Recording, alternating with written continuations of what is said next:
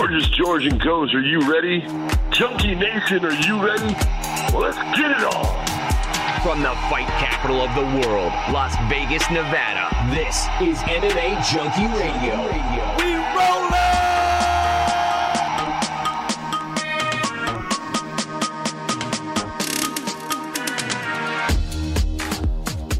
What's going on, Junkie Nation? Gorgeous George and Goes back on a Sunday night for your Monday delivery. It's MMA Junkie Radio, ready to spend the next hour or so with you guys talking mixed martial arts. It's the biggest week of the year in our sport, International Fight Week for the Ultimate Fighting Championship. But first, we will also toss out some of the results from PFL because it was our last regular season week.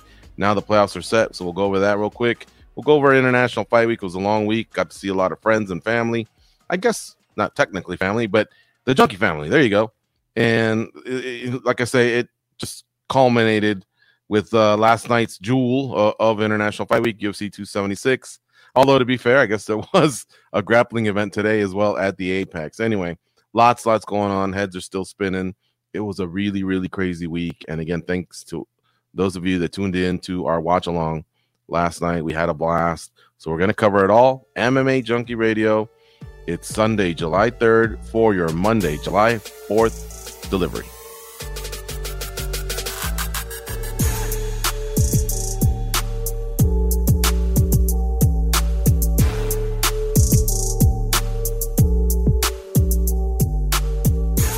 And it is holiday weekend. You may have heard a firecracker or a firework there, just as Ghost was going to a pause. I know I heard it here, and I heard it through the mic, but it is a long holiday weekend, so happy Independence Day to America. Let me see, 1776 to 2022. Holy cow, that's a lot. That's a lot of years. Almost 250 years. This country is amazing.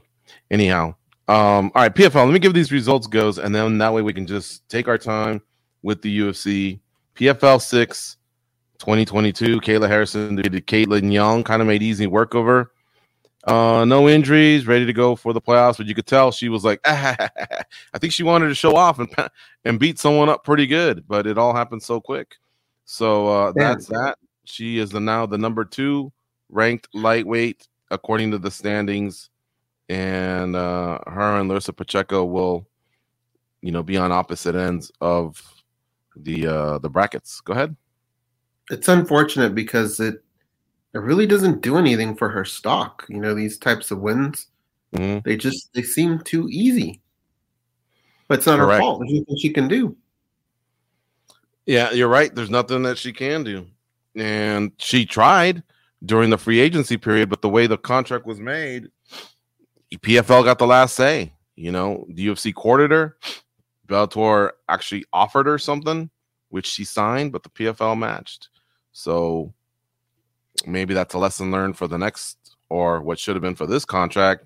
Hey, look, if I sign for this amount of money, I'm free to go. If I choose to, you can't match. Now, would the PFL do that? I don't know. Maybe the PFL had to throw more money at her just to lock her up. But, dude, it was so anticlimactic, Goes. I was thinking, okay, the main event time, here's their biggest star. And it all just kind of happened so fast. It was that same feeling as Munoz and O'Malley. And it was the same feeling as Pereira and Strickland. Like, oh, man, I was really looking forward to these scraps, unfolding and building up and going like a good 10 minutes or something. And then it all ended so quickly. So, what can you do? She stays undefeated, and that's that. Sadibou C defeated Rory McDonald. Both guys make it to the playoffs. Rory had gotten a finish in his first fight, so even though he lost this particular fight, he goes in, I think, as the number 1 welterweight. Let me make sure of that. I don't want to talk out of my ass, but here's the women's lightweight since I have this up. Larissa Pacheco, number 1, Kayla Harrison, number 2, Martina Jindrova, number 3, and Olena Kolasek, number 4. So Kolasek versus Pacheco, Harrison versus Jindrova. And the welterweights, Roy McDonald does go in as number 1. Sadibou C is number 2. Carlos Leal is number 3. Magomed Umalatov as number 4. So Umalatov will face McDonald. C will face Leal. out of the playoffs is Magomed Karamov and Ray Cooper III. So a little bit of a change there. Ray Cooper's used to getting a $1 million check at the end of the year, $1 million bonus. And that won't happen this time. Yeah, all right. Kids are probably tripping right on the Christmas list. Oh, yeah. Yeah. It'll be a little bit different this time. But, it all started with that weight miss. The weight miss caused them to be a -1. Had he not been a -1, then him and Umalatov would have been tied. And I don't know what the tiebreaker protocol would have been, but it just didn't go down that way. In the lightweight division, we all know it's Pettis versus Stevie Ray, Olivier Aubin-Mercier versus Alexander Martinez. And I think we already went over the rest on Monday's show. So there you have it, folks. That was PFL. I guess if you want to know the other results, it was, Ray Cooper beating Brett Cooper. Magomed Karamov defeated Delano Taylor. That was a second-round stoppage. Larissa Pacheco defeated Jenna Fabian. First-round stoppage there. Magomed Umalatov defeated J.Al Solawi. And I just want to move on. Enough. So we get to International Fight Week. Let's see here. We hadn't gone over the Hall of Fame.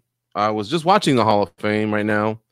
And, respect to everybody. I think everybody was well-deserved. Two are in the modern wing now of two more fighters in the modern wing with Khabib Nurmagomedov and DC, Daniel Cormier. I have no problem with either one of them. DC, however, admitted that he grabbed a towel in Buffalo when he was defending against Anthony Johnson. Said he came in a little bit over, but then they remembered an old wrestling trick. So he kind of held on to the towel just to take a little bit of the weight off. And now he was good to go. A lot of people did not like that, Goes, for him to finally admit it, especially there at the Hall of Fame. He figured that was the best time. Like, hey, the ship sailed. I got my belts. I got my money. You guys just put me on the Hall of Fame. Let's just have a good laugh. And I'm with DC. I could care less now what happened. If he hadn't made weight then, I would have been there on Monday's show going, DC, it's your bad, man. You didn't make weight. The commission, you couldn't slip it past the commission, and that's that. And he would have known that I was right, or anybody else that thrust criticism his way. But he managed to pull it off. And I just think there's too many people that strive for this utopian world where everything's perfect, and that's just not going to happen, man.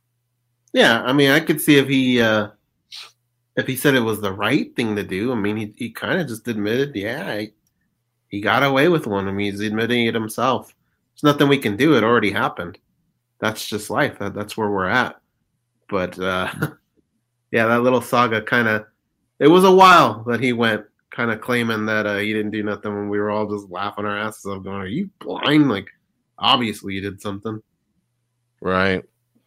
Cub Swanson and Dooho Choi went in for their fight, their classic fight that they had. I thought that was well-deserved. And then Giga Chikadze received the Forrest Griffin Award for community service. And congrats to him. That's pretty cool that they do that as well as part of the show. And now we get to Fight Week. Fight Week, Friday morning, everybody, weight cutting day. No, weight day. What's it called? Holy cow. Weigh-in day. There you go. So the mornings, you kind of have to hold your breath nowadays. Like, who's good, who's not? After the whole thing with Charles Oliveira, it's like a fresh reminder that even the top of the heap can stumble from time to time. And luckily, right away, they were knocking it out of the park, man. All of them coming in half a pound, even lower than they needed to. Cannonier, Israel Adesanya, Alex Volkanovski, Max Holloway, they were all good to go. As far as I know, everybody made weight, and it was on for Saturday. We had the ceremonial weigh-ins later in the day, and International Fight Week had a lot of people there because of the convention and all the festivities going on. So it was a proper weigh-in there at the T-Mobile. A lot of fans. Ninth Island came strong. And, at that point in time, all I could say is so far it had been something that we just hadn't had in a few years because of the pandemic, and it was good to see it all back, especially when you would just go on Twitter and see random things happening all over the city. Well, a lot of things have happened since casinos started to open up a little bit, since the mask mandate went away. There's been some big boxing matches and things of that nature, but none of them have really had this type of feel. This actually had the feel of what things were like pre-COVID. And I thought that was nice, man. I really did feel like you live in a fight town when that goes down.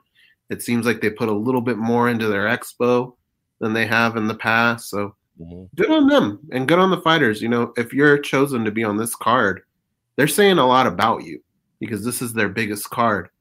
So, yeah, you better make weight. You better try and put on the best performance you can because they picked you for a reason. And, overall, I think things were good. Couple fighters we got to say goodbye to. I'm sure we'll get to that. But for the most part, I give them a big pat on the shoulder.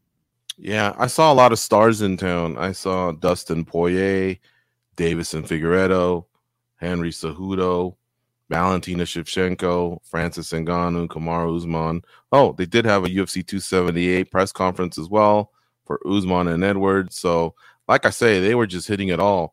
Now, Dana White was missing, and I thought he was missing during the week because stuff can happen, Every time you see somebody missing, you just wonder, well, are they being protected because of COVID? Maybe they're just, taking a back seat. But when I noticed Dana White was missing and John Anik had to handle the press conference, I just thought, I wonder what's up here. There's maybe he wants to just stay from the controversial topics because the media will say, Izzy, tell us about your preparations for Cannonier. Cannonier, tell us about your preparations for Izzy. Volk, can you believe what Holloway said? Holloway, do you have a reaction to Volk's reaction to you? Oh, hey, Dana, while you're there, Dana, what, Jake Paul. And I think sometimes he wants to get away from that. So in this instance, John Anik was running it, and I still wasn't thinking anything goes. Then the weigh-ins come in, and I'm like, what's going on here? And then fight night he was missing. Now I'm hearing behind the scenes he was on vacation. What a fucking dumb week to take a vacation. Terrible. That's gotta be a lie. That doesn't sound right to me because Dana White, for as much as he works, this is kind of the payoff. I think this is the time that he actually enjoys, where he gets to rub elbows with celebrities and get high fives from them. And it's pretty much all about what he helped build. I would be shocked if he missed that for just a vacation, just to have fun. I know, exactly. But my source is a good friend of mine, and I just didn't feel like getting into it, honestly. So I was like, all right, dude, whatever. But yeah, he's got a little daughter, right? And she's not even of the age to get married. But aside from maybe, Daddy, I chose this date before you chose international. Even then I could see Dana White going, honey, we're so filthy rich, we'll just move it all. 2 weeks later, we're doing International Fight Week. I'll pay for everyone's flights. So I almost can't see anything that would stop him from being at International Fight Week. What I am getting at, though, is more than likely this could be health reasons. And if it is, you always hear him go, I can't hear out of this ear. Of course, there's COVID. And if it is any of that, hey, blessings to the man, and his family. I hope you're healthy. But yeah, he was just missing all the way through UFC 276 fight day. And I just thought that was unusual. It just doesn't feel right. It doesn't feel right for him not to be around for something like that. Yeah, I agree. All right. But that's, let's get back to, I guess, the fight. So now we get to the fight day. So again, everyone made weight. Fight week's going good. All the festivities. We're seeing people around town that we haven't seen. Some we haven't met. We had never met till this week. So that's all good. Fine and dandy. And then we all wake up on Saturday and, it was basically fight day. And it was, Goz and I went to Extreme Couture for a little while.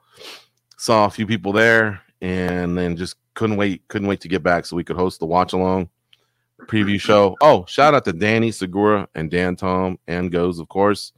Great preview show. So that really actually got the juices flowing for Migos. And the first fight of the night was Julia Stoliarenko against Jessie Jess Clark. or Jessica Rose Clark, but her nickname is Jessie Jess. And because she's been to the studio a few times, I was, just openly like, all right, let's go JRC.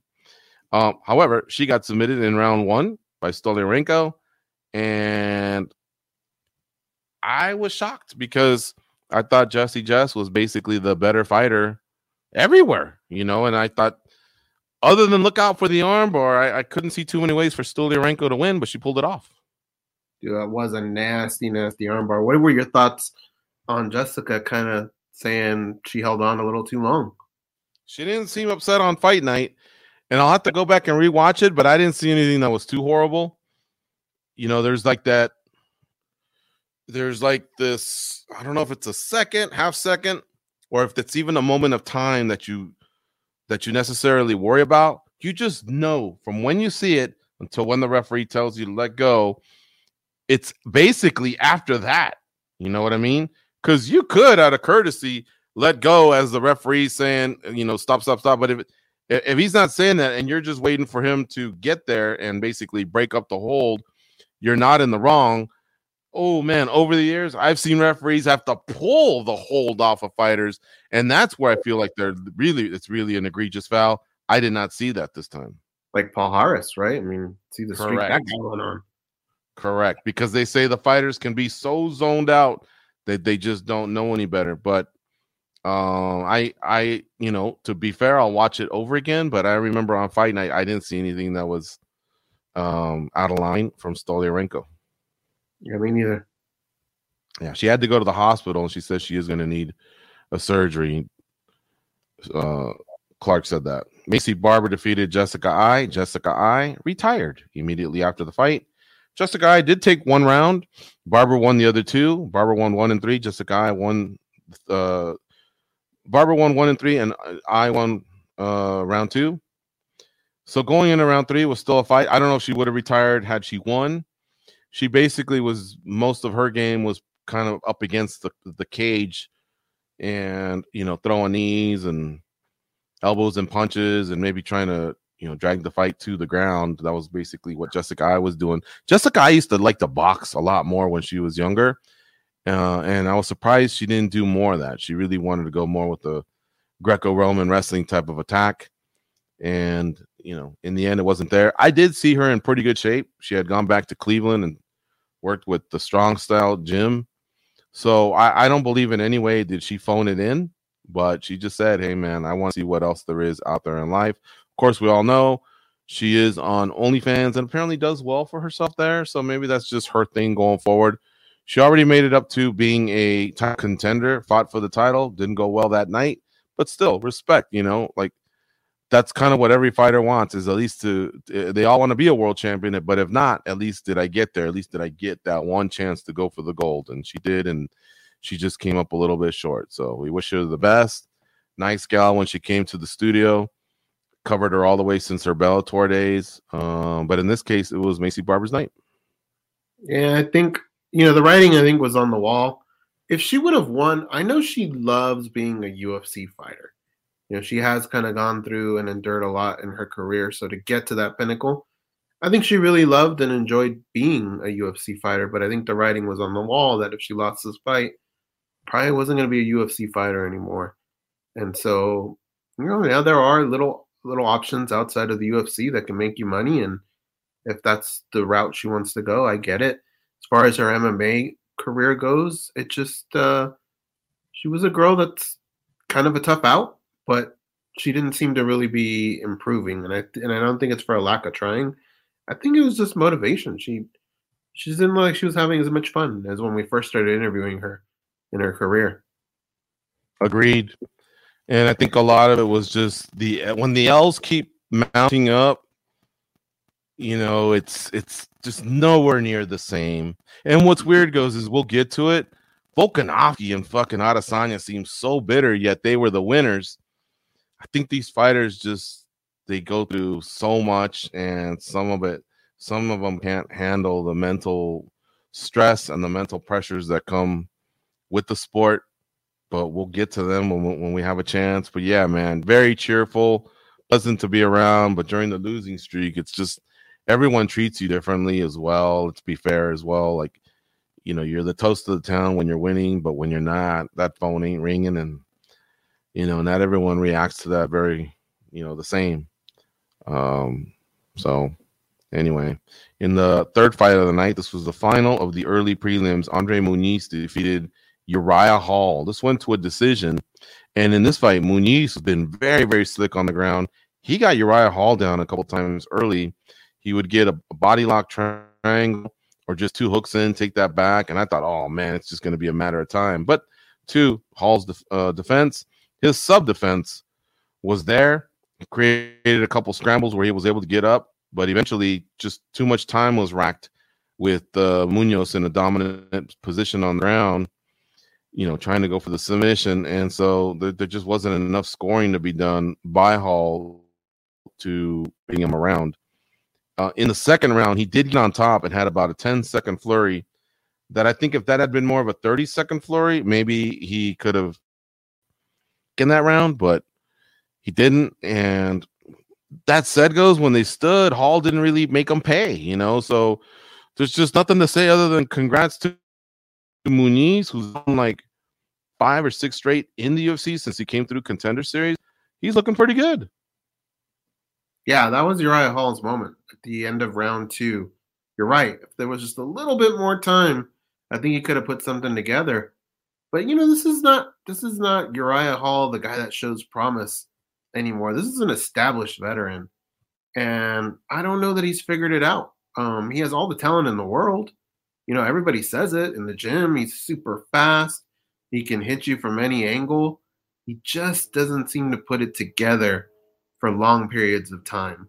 And that's what you need to be a world champion, right? You look at a guy like Alexander Volkanovski, and what's the first thing that stands out, right? That freaking streak he's got going. Like, he puts it together, and not only that, continues to evolve and improve. And I don't know that we've been able to see that from Uriah Hall. Yeah. And, he's now in the upper 30s. He's falling out of the rankings. He can take the positive in that he didn't get submitted like a lot of us thought he would if the fight hit the ground early in one of the rounds. That didn't happen. But again, just him, along with what I'm about to say about Tavares, when they had a chance to stand and go and snag that round, there's this hesitancy that I see with some of the older fighters. You just kind of lose a little bit of your edge, I guess, and what you used to do when you were younger, when you were more reckless and put yourself out there, it could pay off. And sometimes you overthink things. You're processing so much, just kind of like it when you buy a new laptop, a new Mac laptop, in 2017, and it's 2017, and the thing is flying. It's fast. You just click a button and pages are opening. But now that 2017 and 2022 is slow to load because it's thinking, it's processing. And I think that's what fighters are doing, a little bit of too much. And then the rounds just, 5 minutes, 4 minutes, 3 minutes, 2 minutes, clack, clack. Next thing you know, 10 seconds. That last flurry. Nope. That's not going to get it done. So again, Muniz has just been on a nice roll. Muniz had some nice strikes when he was standing. Congrats to him. And yeah, Uriah Hall, man, not only did he communicate, I'm just not letting these go. I'm declining. He almost just made the matchmaker's job easier. I don't know. I'm not wishing that he gets cut. That's not what I'm trying to say. But when you're gassing and you're not throwing, like, what can you do? At some point, the promotion just has to make a difficult decision. And that's something that happens in all sports. You see it in the NBA and the NFL. You just aren't what you were, and we're paying you a lot of money. We have to make a decision, and who knows? Who knows what might happen with him going forward? That shelf life in other sports is so much longer, and you can change identities. Like in the NBA, you could be a star, but after a while, you can kind of just be a support guy, right? On a team. This sport is so brutal, right? Because it's just one man out there, one woman, and you have to do everything for yourself. The shelf life on a fighter is just not that long, and that's what's sad. It's like the second you're not responding, there's just a younger crop of fighters that are. And then really brutal sport. And then on fight week, is he doing himself any favors by just being kind of not friendly or difficult with the media? Like, I've seen a lot of fighters who are really rough around the edges earlier in the career, and then when they get older, it's like they get it, and then they start having fun. Case in point, Robbie Lawler. He used to be the biggest dud on press week or whatever it's called, the press conferences, fight week, and falling asleep, one word answers, and now it seemed like at some point he realized, okay, they got a job to do, I got a job to do. You know, I've benefited from them doing their job, and so plus now I got kids. I don't want my kids seeing me falling asleep at a press conference. You know, I want my kids to see that their dad had a personality, appreciation for where they were. They weren't just some miserable prick punching the clock, you know, and wishing they weren't there, you know. And so anyway, like I say, I've had the most pleasant conversations with Uriah outside of the octagon, and you know he does have a chip on his shoulder. He's cool to talk to, amazing to watch at practice, and then on fight day, man, when he fucks someone up, it's a thing of beauty, and then when he doesn't, it's like, you know, it's rough to watch. So anyway. I always wish all these fighters the best. I'm not saying you should retire, and I'm not saying there should be a cut. I'm just saying I watch the sport. I see how they work. I bet you it gets discussed. Yeah, it has to. It's unfortunate, but it's not like this should be all catching him by surprise. I think he knows. And honestly, I think he's going to have a lot of regrets at the end of his career, which is unfortunate. And I've seen a lot of NBA and NFL players where it is their final year, and they come into camp early, 5 pounds lighter, stronger, dedicated, because they know there's a chance to get that contract, right? Then they get the contract, they get a signing bonus, and then guess what? Then the next couple of years, they go back to maybe just being comfortable. And I'm sure the teams are well aware of it as well, but it's the timing of it all, you know? And so I don't even know what Uriah Hall's contract situation is. He may have 2 more, I don't know. But remember, this sport is not a guaranteed sport. They can cut you off a lot. So when your back's to the wall like that, like you want to perform. And like I'll give Jessica again. She came in shape. She was on a losing streak, but if they were willing to give her one more, you know, she didn't show that she was the most horrible fighter out there. She's just kind of at this point, I guess, more of a gatekeeper. Like her run is over. She had her run at 35, and then she got her ass handed to her, you know, in her last 2 fights at 35. So then she drops to 25, wins 3 in a row, gets that title shot, and now things aren't going her way for her there either. But, you know, if she wanted to hang in there and keep getting, you know, another contract, then at least what I can see is she put in the work for this camp. Yeah, we'll see. I mean, honestly, I think if he wants another fight, he'd probably get it. But he didn't do himself a service in the things he was saying as well. Dricus du Plessis defeated Brad Tavares. Brad Tavares won the first round 10-9, then lost the last 2 10-9. Du Plessis he started to damage Brad. And as I thought Du Plessis was hit a wall first. And I thought, wow, Brad won the first round and he's fresher. But Du Plessis, tired or not, he just exploded at the right time, had some great fighter IQ, and then damaged Brad. And then he actually won the fight. You know, it was a very winnable fight for Brad Tavares. But Du Plessis, as tired as he was, he still, when he had his moments to throw a strike, he was, and Brad was a little bit more hesitant. Brad had a lot of damage on his face, and it's unfortunate. I really wanted Brad to win this fight. He's really slowed down in terms of the amount of fights he's had because of injuries. So I wanted him to get kind of on a win streak. You know, maybe this would be the first, because he hadn't fought in a year. I wanted him to, by this time next year, say, wow, he went on a 3-0 run in the last 12 months. But wasn't the case. The South African got the job done.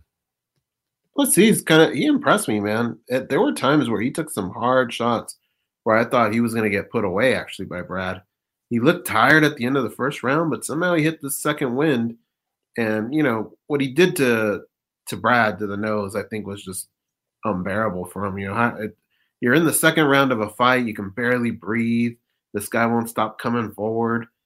You I mean, you got to give that kid his props, dude. That was fun to watch. Both guys get a ton of respect for that fight. I agree. Ian Gary defeated Gabe Green. Fun fight to watch, even though Green lost. He competed. Gary has a lot of promise. I think he's getting a little bit ahead of himself. Says he's going to stay undefeated. He'll go down as the greatest. Hey, there's a chance it might happen, but I believe that's a 0.05 chance to stay undefeated. It doesn't happen very often, Ian Gary. It's nothing against you, man. Could you become a world champ? Sure. In fact, I think it'd probably be easier to become a world champ than to stay undefeated. But, he's bashing cocky, and it's fun. It's refreshing. I like to see that. So I have no problem with Ian Gary all week. If you ask me to give him a grade, I'd say, yeah, an A. Good for him. He's undefeated. He made his name known, and then on Fight Night, he performed. Well, it's just that. He looks good, and he looks very promising, but I don't know that he gives those kinds of vibes off just yet. Those you can kind of see early on from fighters, little glimpses of greatness. I don't know that we've gotten that. He just looks like a good fighter. Could develop into that, though. You never know. Yeah. Jim Miller defeats Donald Cerrone. Immediately after the fight, Donald Cerrone retires. And Jim Miller now has the most wins in the UFC. So congrats to both. First, Cerrone on a great career. He didn't have a major title to his name, but the dude was a gangster. He fought a lot. He was an active fighter. He fought last minute. He was a good servant to the UFC. He had a popular shtick with the cowboy thing going. And, he did become a title challenger a couple times in the WEC and the UFC. So good for him. And I believe because of that tenure and that service that eventually he'll be in the Hall of Fame one day.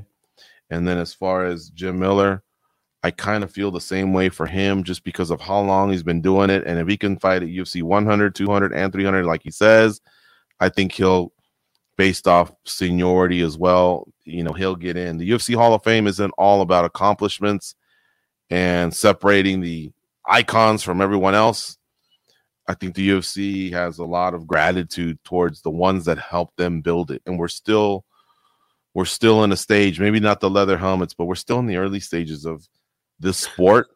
Those other sports I mentioned earlier, a lot of them have reached 100 years. I think the NBA just did 75 years this past season or the season before. Baseball, of course, soccer, over 100 years each. So, this sport's not even 30 years old. So that's why I think both guys will probably eventually be in the UFC Hall of Fame. But it was a fun fight to watch, that guillotine. I thought Cowboy would get out of it. Cowboy's pretty slick on the ground, but once he went, inverted, that was going to be tough to escape. I thought Cowboy looked pretty good, actually, up until all that went down. So did I. But, that's what Jim Miller's his game is all about, right? He can catch you at any moment. And all I know is that when that fight started, I couldn't help but think Cowboy may have taken it to Joe Lauzon pretty bad. But the same way Jim Miller was able to pull off a submission like that, that's kind of what Joe Lauzon can do at any moment as well. So who knows? Unfortunately, we'll never get to see that fight now because Cowboy's walking away, and he deserves it to do what makes him happy. And he said it pretty well. I mean, if he's not having fun doing what he's doing, then he shouldn't be out there because this is a dangerous sport. As far as Hall of Fame goes, it's weird, George. I honestly hate the Hall of Fame because in every other sport, the Hall of Fame represents greatness. And I don't know that it does that in the UFC. But we're kind of past that already. I don't know if we can fix that anymore. So really, you got to figure out some kind of way to respect guys like a Jim Miller, a Donald Cerrone, a Joe Lauzon, these lunch pail guys that did a lot for the sport. There's got to be a way to honor them. But I wouldn't say that they're Hall of Fame members. I mean, it's reserved for greatness. But again, it seems like we're past that point. Maybe one day we get like a true Hall of Fame and that it can go down that way. But something has to be done to recognize Donald Cerrone and what he's done in the sport. Yeah, I would agree. And I was thinking as you were talking, can the future generations do some of the things that these guys did have done. Can someone fight at UFC 300, 400, and 500? I don't know. They get paid better. They fight less frequently. They kind of scrutinize their matchups, their contract situations. Like, I see the sport evolving in that regard, where a lot of those tough hombres that just step up on a week's notice, there's not going to be many of them. There's your Kevin Hollands. There's a few exceptions. Homeboy was trying to do it the other day too. Pinero, like there's a few that can kind of pull it off, but I don't know. I don't know that we'll have too many going forward, but we'll see. The sport always surprises me. There's always new characters that come through. They're all just built differently. But for now, like I say, we congratulate both guys. Go to the next fight. Jalen Turner against Brad Riddell. Quick work there for Jalen Turner. He got it all done in less than a minute over Brad Riddell. Submission, mounted guillotine choke. And, Riddell was part of that city kickboxing team that wanted to go 3-0. They wanted to kind of take the baton from Carlos Ulberg the week before. But he went up against the Tarantula. Tarantula's tough, man. 6'3", all of 6'3". It's a big cat out there, and he's now on a 5-6 fight win streak. So congrats to him. Jalen Turner's tough, and the one thing that I hope doesn't happen for him is that he doesn't become one of these guys that needs to streak like to 8 or 10. He needs to take one more jump here, another progression. He looked incredible. I love watching that guy fight, and I think he can get better. I would agree with that. All right, we make it to the main card, the pay-per-view. Pedro Munoz against Sean O'Malley. So I was licking my chops, dude. I really enjoyed the prelims, a couple retirements, and as you recall, this is 4 fights into our watch along. We're busting opening the rum, and I'm having a good time. And I thought, man, this thing's just gonna take off now. And look, it was an interesting fight. The first round, Pedro Munoz, he got the 10-9 on 2 judges' scorecards. Sean O'Malley says he was checking a lot of the kicks. Pedro Munoz, I felt, was landing a few, but I did mention on the watch along, some of those are getting checked. And both guys competed well. This was 2 high-level guys, man, at 135 pounds. But, of course, all the eyes were on O'Malley. And we get to round 2. I thought O'Malley was taking control of that round, and I thought, okay, we might have a situation here where it's 1-1 going into round 3. But before we could make it there was an eye poke. And as you all know, when you have an eye poke and the referee splits you guys up, the one thing you don't want to hear is I can't see, especially when the doctor's in front of you. What you can say is, I'm having trouble seeing, but it's going to clear up. Can you give me some water and a towel? Anything like that lets them know. It's just like the eye pokes we've all gotten on the playground or horsing around at home where you're like, give me a second. I'll be back. And so even though you don't get the solid 5 minutes that you do for a groin shot, the referees have kind of found ways in where they can buy you some time because we don't want the fight to be stopped on something that usually clears up. Of course, the fans start giving their opinions, and now the pressure really, really is huge on the fighter to continue because most of the times they do. But in this case, Munoz is sticking to his guns.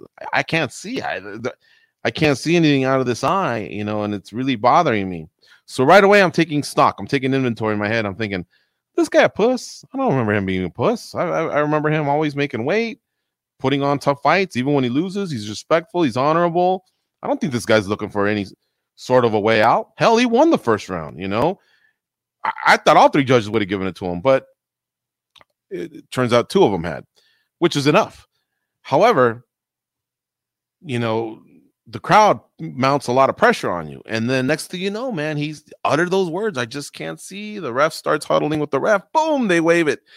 Oh, and I thought, I wonder if Munoz was just looking for more time or maybe looking to see if Herzog would react in a way where he was going to penalize O'Malley. Because I heard him say it. That's 2 times. It's 2 times back to back. And I hadn't remembered the other one. The other one could have just been a knuckle in the eye, like Rogan or DC. Yeah, maybe he meant the fouls or something. But next thing you know, the fight was over, and I felt like it just took some life out of the event, at least for me personally, because I was really looking forward to this fight. I wanted to see how it would end. Of course, I always think about the fighter, and it turns out the fighter did go to the hospital, and one of the VPs over at the UFC, Reed Harris, on social media was saying, "Nah, man, you guys got it all wrong. This guy's a tough guy. He really was injured. It's a scratch cornea. Get off this guy's back. Give him some time to recover. We wish him the best." Well, everybody has a credit report, right? So you look at Pedro Munoz's credit report, and he never strikes me as the type of guy that would do something like this. And the only thing that I'll say that was somewhat unfortunate was I think he could have taken a little bit more time. But who knows? He was in so much pain, and the way it looked the next morning, maybe there's just more to that. But I thought maybe he could have taken a little bit more time. But, yeah, I mean, look, dude, for fighters to even get into the sport, you got to be a little nutty. And then to get into the cage at the highest level, you got to have a screw loose. So I don't think he's at all scared. And if he's going to be, I don't think it's going to be against a guy like Sean O'Malley. Nothing against Sean O'Malley, but it's not like he's known for knocking your block off or anything like that. He's got some KOs, but still, it's not like you're in there with Mike Tyson. You got to give the guy the benefit of the doubt. Yeah. And O'Malley at the press conference was saying 100% he thought he was looking for a way out, but I just didn't see it. I did not see someone that O'Malley had put into a position where he needed to look for a way out. I didn't see him like someone that was fading. He was more tired than O'Malley. Yeah, I'll give O'Malley that. But he didn't look like anyone where the gas tank was down to 20% or 10% or anything like that. I saw him maybe running around 50. I saw O'Malley running around 75. O'Malley was doing pretty good, man. In between rounds, he was just really catching his breathing and honing himself and getting himself ready. But, hey, like we mentioned, Duplessis was taking deep breaths against Tavares between the first and second round. And then those tables changed with a couple of strikes. So I thought O'Malley got that part wrong. And it's funny because O'Malley during fight week kind of grew on me a little bit. I see the swag. I see the cockiness. But he's not doing anything that is so far out of the realm where you're like, oh, God, this guy's turning into a space cadet. Like, he's a weirdo, because I'm sorry, man, but a lot of these athletes, especially in our fight game, and this goes for boxing too, they just, I don't know, man. I don't know what happens with superstardom and fame and money where all of a sudden they just become a little bit different. They can't seem to manage staying humble or staying a regular dude. And I know it's not. I would probably be guilty of the same thing. I'll get to it more when we make it to the co-main and main. But geez, man, once you win your fight, fucking A, slow down a little bit. And we'll get to that. Here we are again where we just don't know what the hell we have with Sean O'Malley. He lost round one. I'm sorry. But to me, he lost round one. Thought he was winning round two, but we still don't understand truly what we have with this kid. And time is just passing by. He's collecting paychecks. He had a really weird reaction at the end. I don't know. That's the infuriating part with me is we still just can't figure this out. Should we rebook those two? Yeah. I don't see why not. Yeah. O'Malley kind of almost seemed like he wasn't as disappointed that the fight had ended. And I don't know, like I want to see more of the competitor vibe from him. I would have hoped that he wanted some resolution. This fight was going to make him take a step forward. And to me, it just looked like, oh, well, I guess things go down every once in a while in the hood. And that's that. Let me know when you need me again. Right. I got paid anyway. That sort of thing. Yeah, he was asking for that second check in the press conference. If the UFC's done it in the past, then pay O'Malley. I will say that. If the UFC hasn't done it in the past, because technically no one won, then I just don't think he's going to get paid, and sorry, but that's kind of what you have to live with a little bit. I know they check their nails before they fight, but after seeing Izzy's nails, I hope the commission really, really makes these fighters make sure that they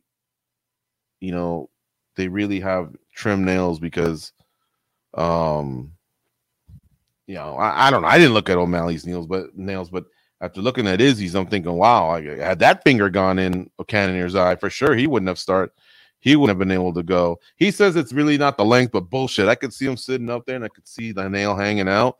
That's his look. Okay, I don't like the look. That's fine. But no, you just can't have long nails either. And when eye pokes are as common as they are, I think the commission just needs to say, look, man, this isn't a fashion show. This is a fight. You know what I mean? And this is just kind of the way it works. So anyway, let's go on to the next fight. The next fight was the featured bout. Oh, no. Bryan Barberena against Robbie Lawler. It goes what I thought it was going to be. The hootenanny that you like to say. They went at it, except I was expecting to see a more complacent Lawler. Boy, homeboy came to fight, just like Jessica Eye. Upper 30s, kind of on the decline. But no, he really came to fight. He was breathing well. He came in shape. You could tell he put in a camp. He had a game plan. And, he was covering up when he needed to, and then he was uncorking those heavy bricks that are attached to his wrist. Credit to Barberena, man. That guy has a chin. He took some shots, but he would not go away. And then he started getting his elbow game going. And then finally he pieced up Lawler. Lawler was stopped kind of he was still standing, but you could tell he was on the verge of getting knocked out. I thought it was a good stoppage. Congrats to Barberena. It was a great fight, man. It was kind of what I was expecting out of Strickland and Pineda, O'Malley and Munoz. Maybe not O'Malley and Munoz as much, but for sure that I knew this fight would be good. I think Robbie Lawler has probably watched that fight today and kicked himself a little bit. I thought he looked phenomenal. I thought he looked really, really good, really, really poised. Like he knew something Barberena didn't know. Great defense, but he just wouldn't throw as much. And I think when he got Barberena hurt, he just didn't capitalize. It's almost like he just felt like I'll get to it when I get to it. And time ran out, and he let Barberena believe in himself too much. And I don't know that Robbie Lawler understands, even at his age, how fucking scary it is to look across the cage and see him there and know the things that he's done to other fighters. It's got to mess with you. So the last thing you want to do is give your opponent any type of confidence. I thought Robbie could have won that fight. I'll be honest. Props to Barberena for hanging around and then turning it around on Robbie. But I thought Robbie could have won. Yeah.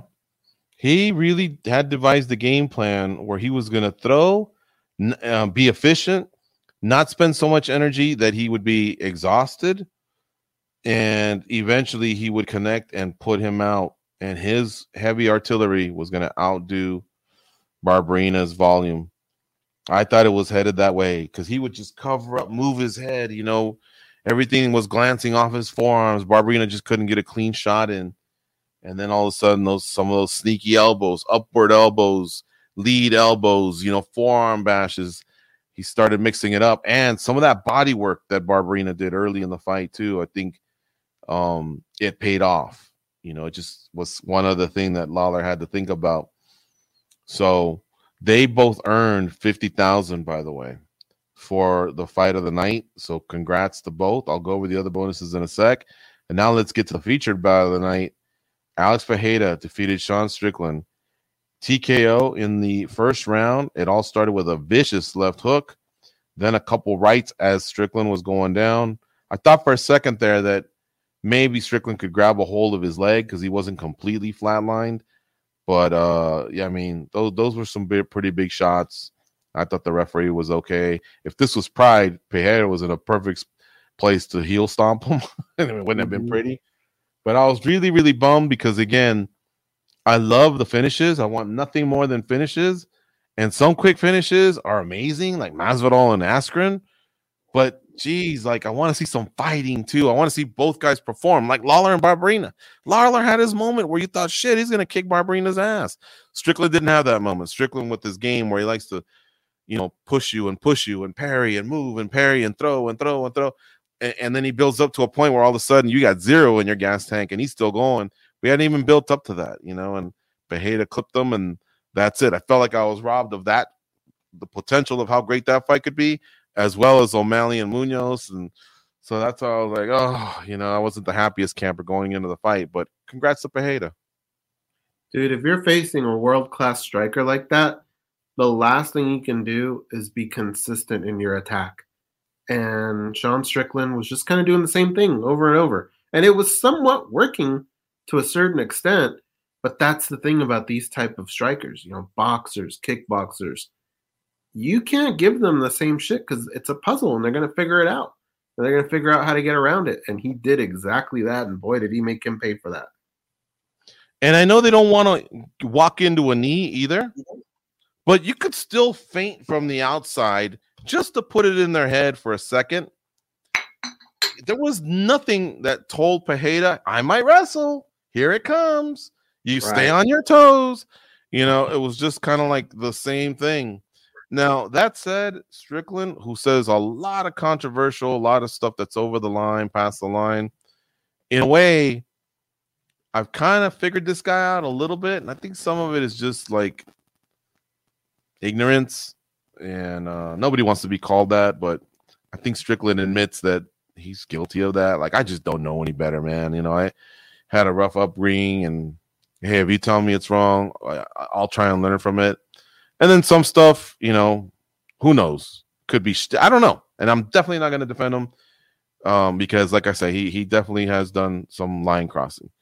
But, he had put out a quote or a tweet, man. He goes, man, I'm bummed. Like he basically was letting us know he was gutted because that was a chance, dude. He set up something so beautiful during fight week where if he won, he had to be next for Izzy. Mm-hmm. I think the UFC, when they saw him react that way, probably thought we shouldn't have put these two together because we could have maybe gotten them both to fight Izzy, right? Yeah. I'm sure they're kicking themselves a little bit on that. I mean, that's hard to predict, but Sean just really came out of his shell and really sold that fight before it even happened. And now, unfortunately, we're not going to be able to see it, but we are left with something that's pretty damn interesting. We are. A guy that's 2-0 against Israel Adesanya in kickboxing, 1 decision and 1 KO. And, he had a beautiful finish of Sean Strickland. And, obviously this will be personal because Israel, it's not that he doesn't like to talk about it. He talks about it. There's really no way around it. But that was in another sport. And right now Israel is flying high in MMA. So I'm sure he'll find ways to, fire back. But, Pereira, I don't even think speaks English. I haven't heard much English out of him. So it won't be anything like that'll kind of get under his nerves the way Holloway was getting under Volkanovski. And speaking of Holloway versus Volkanovski, that was the co-main event. Boy, was I wrong. I said, I think Volkanovski looked good just because Korean Zombie is past his prime. I'm not convinced yet. Maybe he'll prove it to me Saturday. He fucking proved it to me, that's for sure. But I thought Holloway, he had gotten better since fight number 2, and I just thought Holloway was going to get him. It's tough to beat a guy 3 times, but Volkanovski did, and this was the worst ass whooping of all 3. Dude, I mean, Max Holloway is known for doing this to other people. So for somebody else to turn around and do it to him, it was getting almost uncomfortable there towards the end. Volk wasn't tiring. He was hardly getting hit. He was quick. He had power. I mean, I don't know what to think anymore, but boy, did he put on a performance. It's one of the best performances I've ever seen a champion put on. And when you think about the level of opponent that was on the other side, it's like amazing that it was against Max Holloway. But yeah, dude, this is a guy that everybody's going to be talking about. Monday morning, everybody's going to be talking about Alexander Volkanovski. It wasn't the main event. He was the co-main event. Even the main event, Israel Adesanya, who we'll get to, even he kind of said Volk stole the show. He really did. He looked phenomenal. He really looks like he's levels above everyone else in his division. So if he wants to talk about going to 155, which I don't think he should, but if he wants to, he's entitled to. Now, he's also got to understand that if the UFC says no, because we already promised Oliveira one half of that, and we got 55ers that are doing really, really good in the 55 division, it may be a bit much to have you come jump over him. Now, I know the guy wants to be a champ. I respect that, but I still feel like there's one or two more people there that he needs to beat, and then we make that move. One of them is Josh Emmett. The other one is Yair Rodriguez. If Yair Rodriguez can get by Brian Ortega, I feel like he will have earned a shot. And even though he wouldn't have accomplished as much as Emmett's now won 5 in a row over some really, really solid names, man. He's marketable, popular, and comes from a sporting country, a combat sports rich country of Mexico. It'd be hard for me to see the UFC turning away from that. So I feel like there's a couple more there. He's got 4 title defenses now, does Volkanovski. And, you know, he's going to get a little bit of a bump in the pound-for-pound rankings. He's going to move ahead of Francis Ngannou. Francis Ngannou only got 1 title defense, and Volkanovski's got a better overall record, and Francis Ngannou's hurt, you know, so he'll have to move aside. But of those 4 title defenses, 2 of them are against Max Holloway, and that's something that Kamaru takes a little bit of heat from. Oh, well, you got 5, but 4 of them are against the same 2 guys, you know. Now, I do want to throw out this stat goes about about Max Holloway. This is how incredible Max Holloway has been. In his last 16 fights, aside from the Volkanovski fights, Max Holloway is 16-0 with 10 finishes. Wow. You know, so he's been a stud as a featherweight. It's just that this guy's been his arch nemesis. This guy just happened to come in at the same time as he did. Otherwise, I think we'd be talking about Max Holloway being the greatest featherweight ever. And I know both guys paid Aldo a lot of respect, especially on a topic that I'm very, very fond of, which is title defenses. Title defenses are super, super important. So are head-to-head. But now Volkanovski's closing. You know, he's closing on Aldo. Aldo had 7. Volkanovski's got 4. But Volkanovski's also got that head-to-head, and Volkanovski's also got a better overall record. So the case can easily be made for Volkanovski right now. But anyway, he doesn't seem as consumed about that. He seems more consumed with wanting to be a champ. Another thing he said was, I wanted to silence the people, stand up for what you are. I think he really took some of that criticism of, we think Max got the second one. You're still not there yet. You know what I mean? I think that's really, really motivated him. And I think some of it comes from fans and media. And that's, you know, now he's trying to tell people, I'm the man. Now you're going to have to tell it like it is. Now you're going to have to include me as one of the greats, you know, in my division, in this sport. I could feel some of the venom was directed towards the media. Yeah, I could see that. Fans too, though. You're right. I think fans have been even more vocal about that. But here's the thing about Volkanovski. I think fighters in this era are so quick to want to make money, you know, that they want to do things like jump up a weight class and try and make these super fights, champs, all that. I hope that the UFC will take it upon themselves, wherever he's at in his contract, to just give him a new one. Make it big, but keep him where he's at. Just build up featherweight, man. Build up your legacy there. And then maybe, if anything, somebody can come up and fight you. You know, Henry Cejudo looks like he's on his way back. Maybe he could do something, and then maybe he can move up and fight Volk. We saw them talking a little bit, so, I mean, that's always an option. But 155 just seems a little premature for me. And it doesn't mean that I feel like the guys at 145 are going to challenge him. I just like them to pile on some of these title defenses.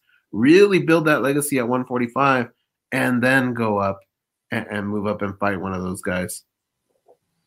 Yeah, I couldn't agree more. And I think he's got a couple guys sitting there waiting for him, and Arnold Allen, Josh Emmett, Yair Rodriguez.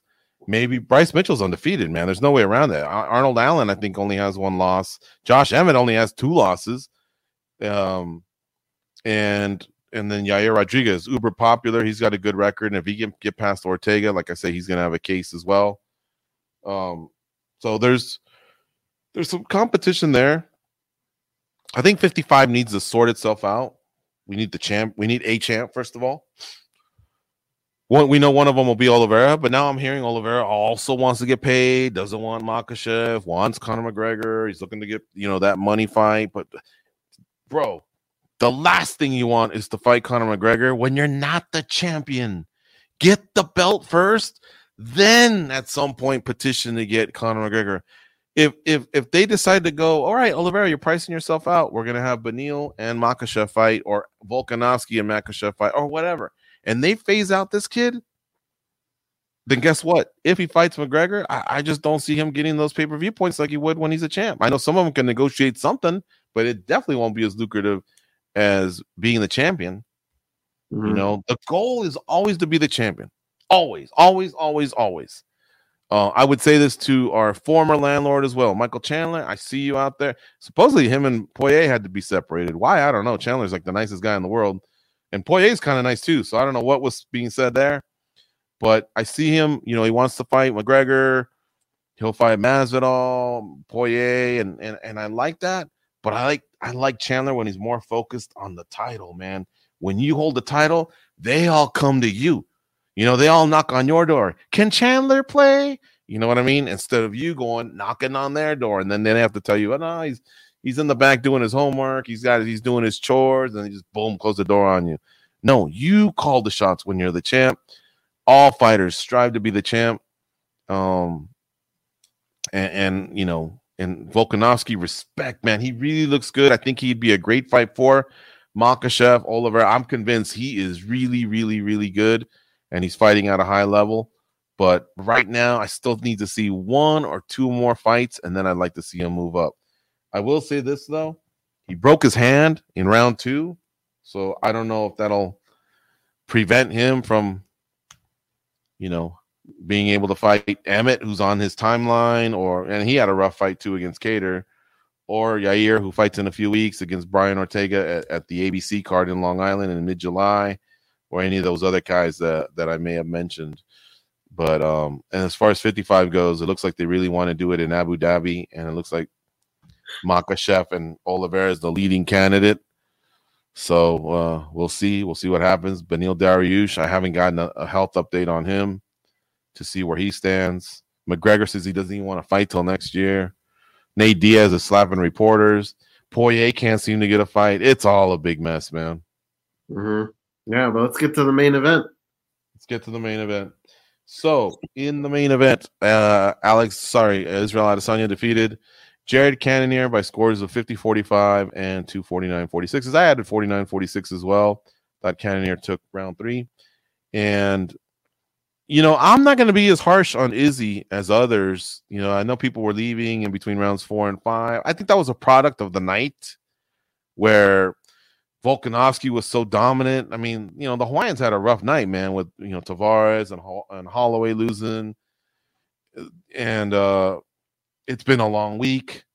So it was evident Cannonier probably wasn't going to uncork and land one on Israel Adesanya because he really wasn't coming too close, honestly. So, but people were leaving.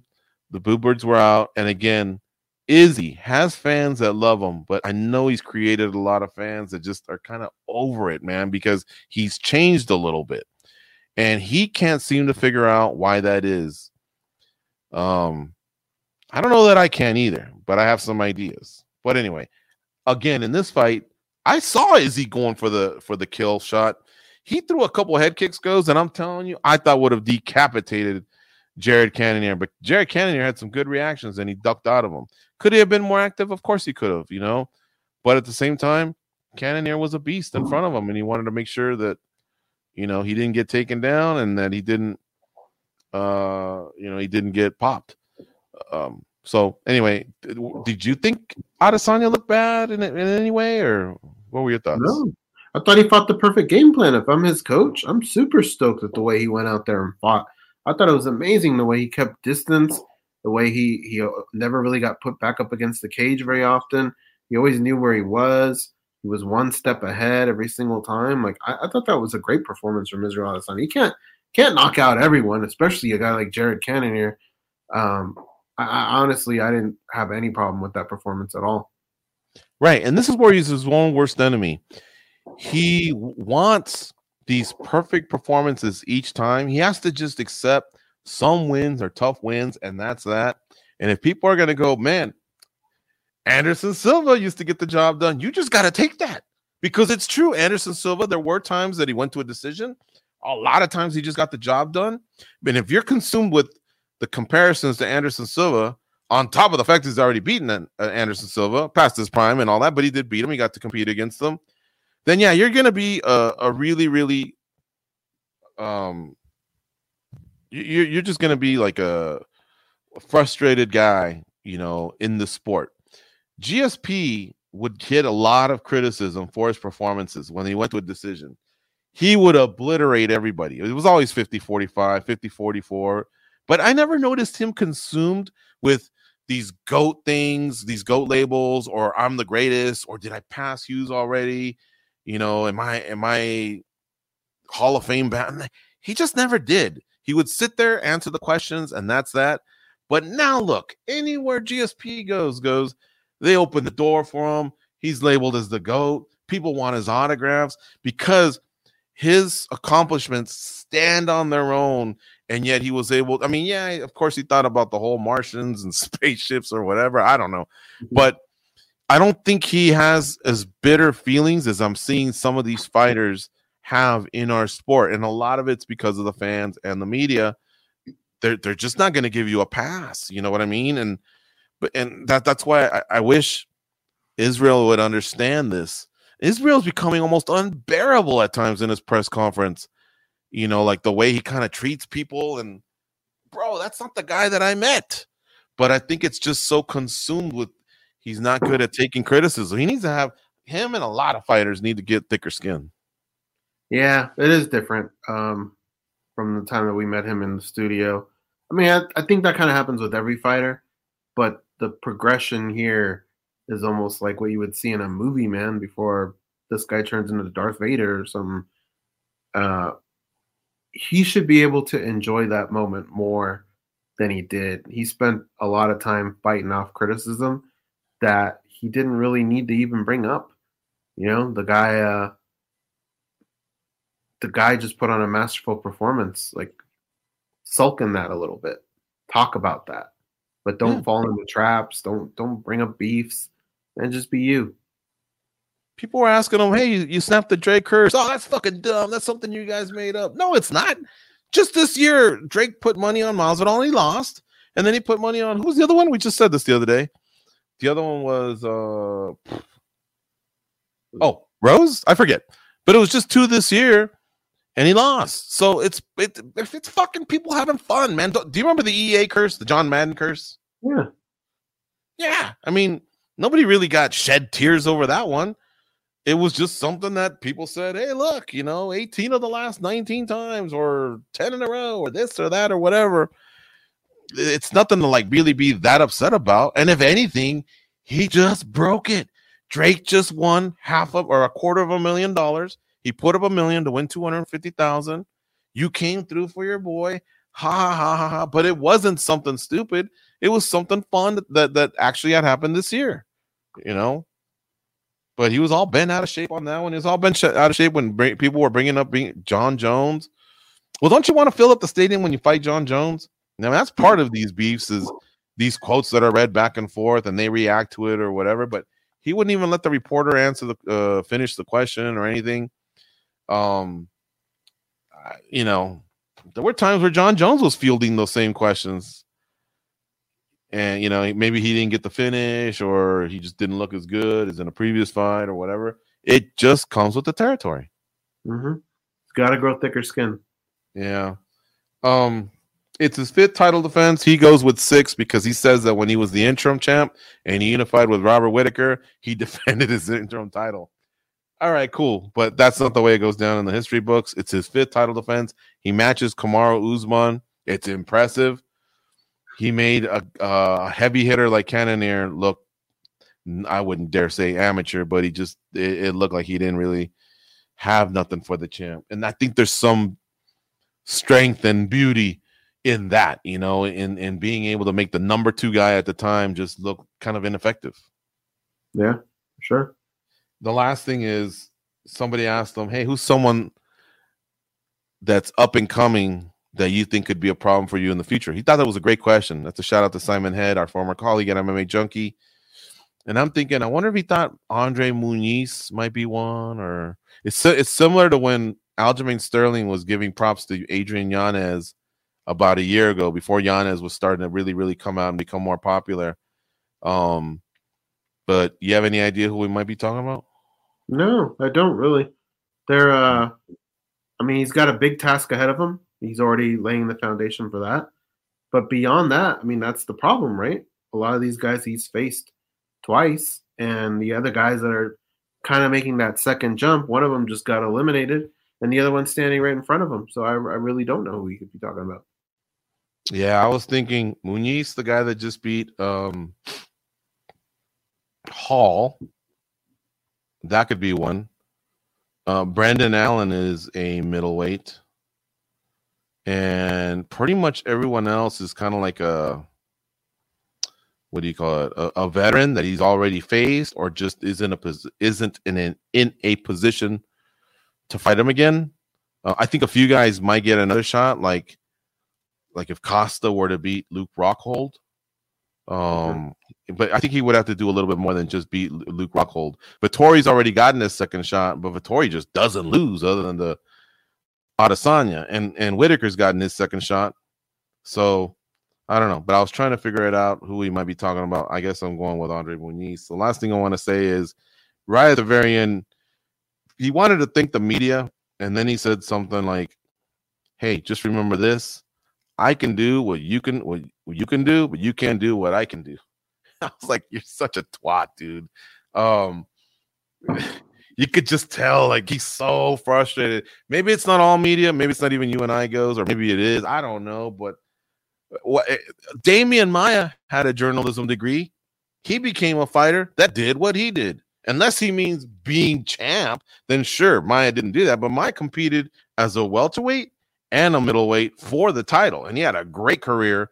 If Cowboy's going in, Maia's going in. So no, the opposite can happen too, Izzy. You know what I mean? Like, I didn't see his point. And then frankly, yeah, he's got a YouTube channel. He can put out some content or whatever, but he couldn't cover the sport the way, a Mike Bond could or whatever. So I just didn't understand the point of that quote. I didn't understand the point of the quote. I didn't understand why it needed to be said. Nobody in the fucking world is wondering that. Exactly. But anyways, all right. So we love you guys, the champs. You guys are outstanding. Adesanya, you really are amazing, and you are starting to head towards that Anderson Silva comparison territory. All the best to you. And then as far as Alexander Volkanovski, same thing, man. Just fourth title defense. The fight was really exciting, even though it went to a decision. I think we still got just an incredible, dominant performance. So we salute you both. And we'll be discussing a lot of this on Spinning Backclick. Check Goz and I out on Spinning Backclick. Drops every Tuesday.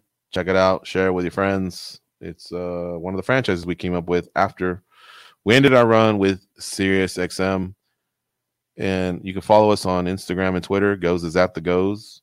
I'm at MMA Junkie George. And lastly, have a happy 4th of July. Happy birthday, America. And thank you all for tuning in to the watch along this past Saturday. We're hoping to do another one at the end of the month. All right, folks. See you all on Thursday. Go out and be a champion.